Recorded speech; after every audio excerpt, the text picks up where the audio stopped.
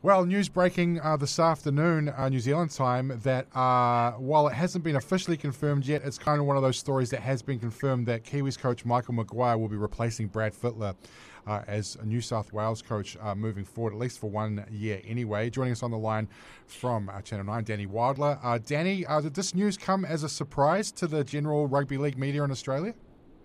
Look, it's been sort of talked a little bit about in recent days that Maguire could get the job.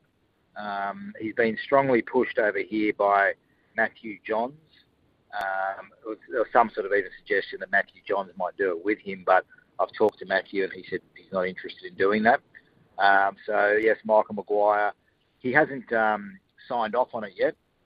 The contract has been sent to him at this point, and I guess they've just got to nut out the fine details.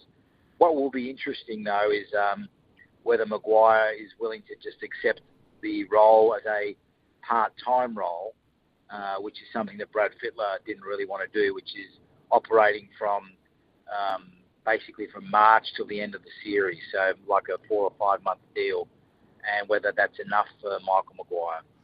Will this be a situation where New South Wales Rugby League would want him to, like you said, part-time role, which is not his Kiwis role is almost full-time? Can you see any situation where he can do both, or is it a matter of picking one or the other for Michael? Look, he's also got a Canberra job as well, don't forget. Yes. He's the assistant coach at Canberra, so something's got to give.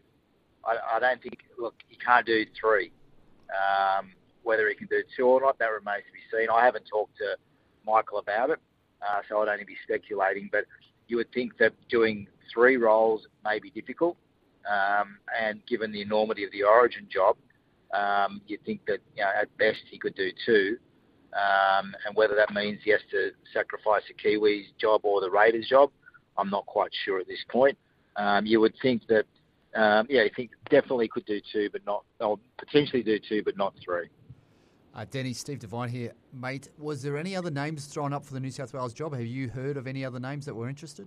Yeah, there was. Look, there was a strong push for Laurie Daly, who has had the job previously. He was coaching during the Cameron Smith, Billy Slater, Jonathan Thurston, Cooper Cronk era. Greg Inglis, who I have to keep going. And he had to deal with all that. And there was a feeling that Laurie had some unfinished business and would have liked another crack at it, which is actually definitely he would have liked it. But they've gone with someone with recent club coaching experience. Maguire obviously has won a competition with the Rabbitohs. Didn't end that well for him there. And he had an unhappy time also at the Tigers where nothing really went right for him. So in some ways it's a gamble because, Madge hasn't had a great run recently, particularly at the Tigers, but the general consensus through the game is that he's a quality coach.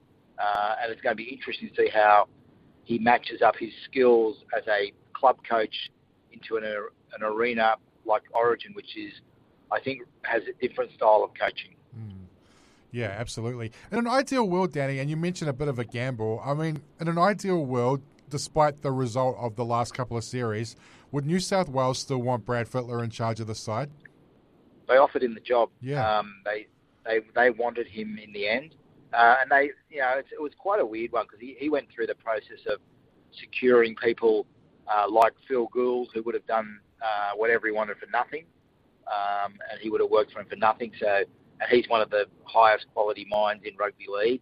And Ivan Cleary is also willing to come on board and help on game day, which was where there was some criticism of Fittler in terms of his use of interchange. And Fittler acknowledged that for the last game in this year's series where he put Cleary in the box with him.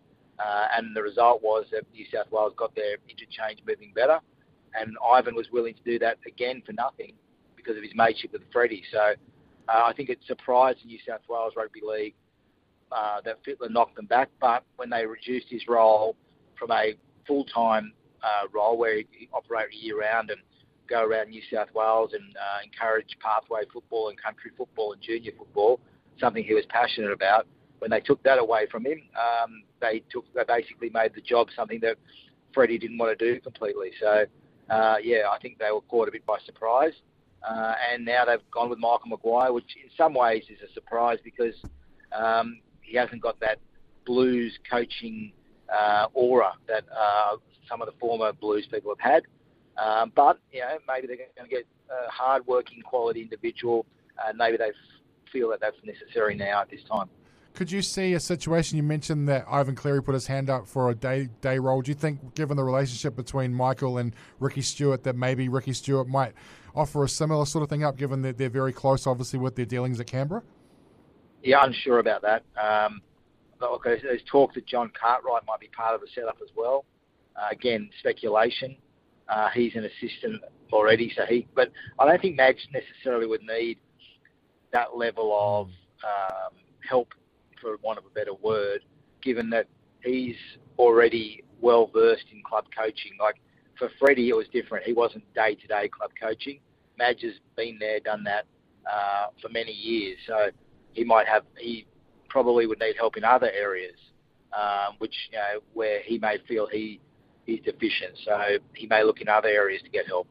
Well, first and foremost, Michael's got the job of trying to get the Kiwis over the line in this Pacific Cup, which starts this weekend. You've been with the Kangaroos, a massive test match this weekend against Samoa, a replay of the World Cup final. How's everything looking in Kangaroos camp?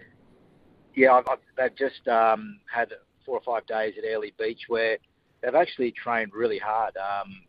People sort of question what they do, but I've been sort of up close and personal with the team, and they've done some very heavy sessions in hot weather, and they've gone hard, and then backing it up with gym sessions and everything else, and they look pretty good. It's a new look backline, but they've got the oldest halfback in Australian Rugby League history, Daly Cherry Evans, and an experienced Cam Munster, and an experienced fullback in James Tedesco.